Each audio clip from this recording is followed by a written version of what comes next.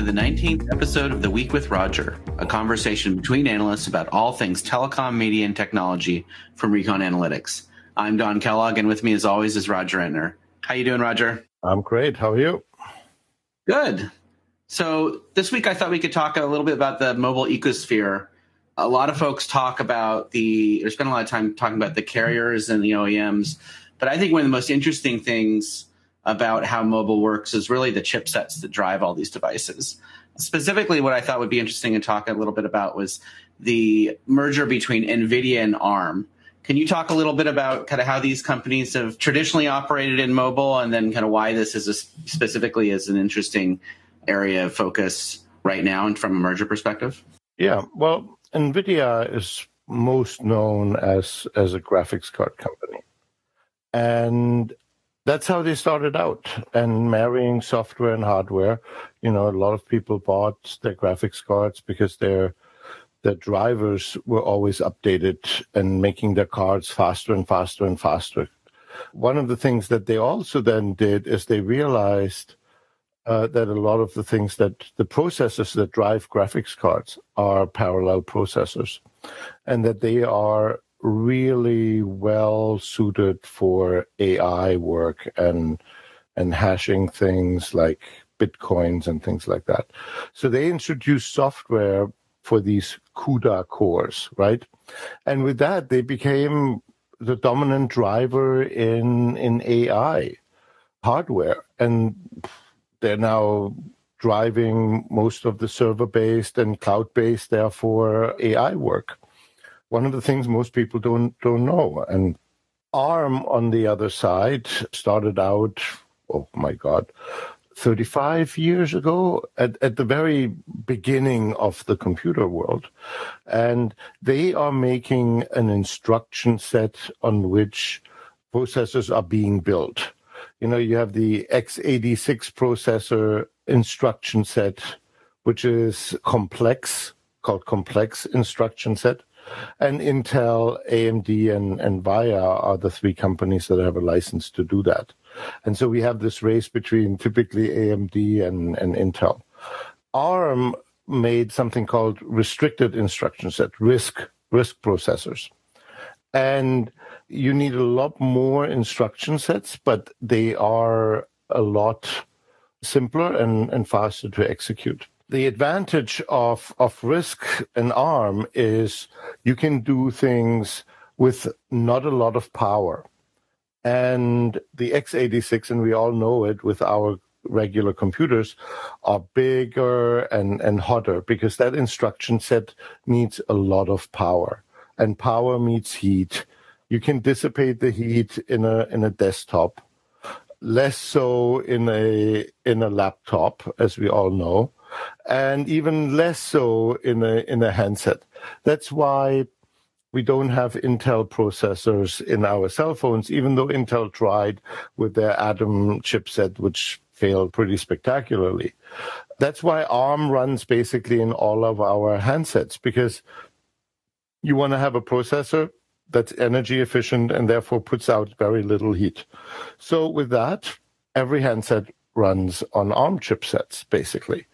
And they all are getting into AI as well, because if you have a picture and you want to analyze it and see who's in it, do you want to do that on the device, or do you want to do that in the cloud, which means you need a connection with it, bandwidth, all of the other things.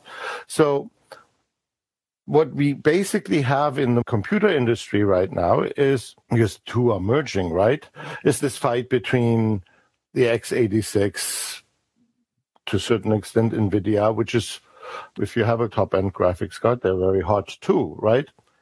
And the AI in the handset.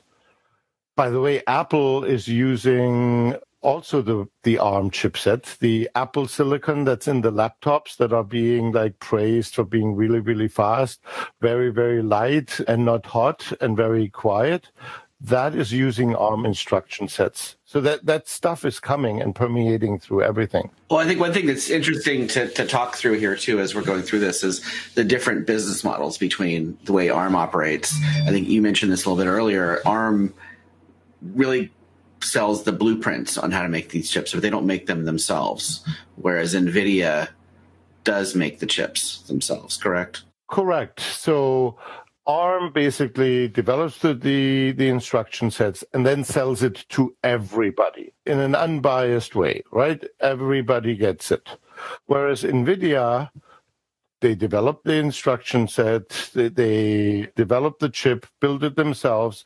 The chips they sell to either use it themselves for graphics cards, for their clusters for AI, or they sell them for graphics card to other companies, EVGA, MSI, you name it, right? But they don't give away their intellectual property. They sell hardware. And that's a really big difference in the business model of the two companies. But where this also is very important is we have this fight. Where does AI happen? In the server, in the cloud, or on the handset, right? And we don't know that yet. And so we have, or on the edge, right? Which would be the cloud, right? That right. would be stuff that's being run on NVIDIA things. And I think there is a very healthy tension and competitive and creative and innovative tension. If one is being owned by the same company, I don't know if you can actually have that same creative and development attention, right? Because if you're the CEO, the decision you will make is the one that's best for your company. And if the company can decide the two of them, they're going to decide wherever they make more money. Because here's the thing, for 20 years, I remember the very beginning with RISC, it was pretty much ridiculed, right? Oh, this stuff is never going to get anywhere. Now, 30 years later, right, they're about to win the whole game. And it's that kind of long game that we need, and then we need the marketplace to do that. So NVIDIA is trying to buy ARM, right? Yep. There's a number of different regulatory bodies across the world. So NVIDIA is a U.S. company. ARM is owned by SoftBank, but it's based out of the UK. Yep. Right. So that's three separate geographies there, but these companies also sell everywhere in the world, right? So yeah, presumably there's a lot of different kind of review that's going to happen in terms of whether or not this deal goes through. Can you talk a little bit about some of those pieces around who's going to have a say in terms of whether or not this merger goes through? Well, if we go down the list, right, we have Japan, because it's SoftBank. Japan will say yes. There's no reason for them not to say anything. The UK will want to have assurances that there will be a substantial ARM presence in the UK, because the ARM is like the premier technology company in the UK. If you listen to Boris Johnson, what makes Britain great? It's like that one company, in my opinion. And fruit pastels from Roundtree. But anyway, then we will have the EU, right? They will look at it from anti-competitive things. Then we will have China, because if you sell a lot to China, they reserve their judgment here. In all likelihood, there's a very good chance, in my opinion, that China will block this or try to block it, because I don't think the Biden administration will be that much different to the Trump administration, but you would basically give that instruction set, which runs like this, on which the huge Chinese handset industry depends on, right, into the hands of the Americans. Bad news, right? It would put them even more within the regulatory regime or political regime. Well, so I mean, in fairness, right now it's already in the hands of the British and the Japanese, right? But you're saying, based on trade tensions between the U.S. and China would view a U.S. company buying ARM as being much worse. Yes, because Japan and the UK have a lot less weight to throw around than the US has. And the UK will need a lot more friends than necessarily, not that you never have enough friends, but the UK treads a lot more carefully. Now then we look here in the US, and it will go through antitrust review here as well. And I can't escape the parallels, right, between this acquisition and Google and Facebook being accused of almost like predatory acquisitions that buys companies because they could become dangerous to the Facebook or the Google business model, right? And here we have exactly that thing. ARM can become very, very dangerous to Nvidia's AI business. Right. And because they're doing the way they do this is so different from Nvidia from a licensing versus selling the chip perspective, it's less about synergies at the company level and more about potential competition. Exactly. It's an expansion of the business model, basically. And I understand why Jensen Huang wants to buy ARM. I think ARM is one of the most interesting companies in the world, and you have so much technology inside of where the puck is going. And it also hedges his whole company.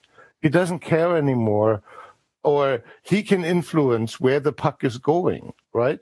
And you can't even prove it if he shifts money from one division to the other.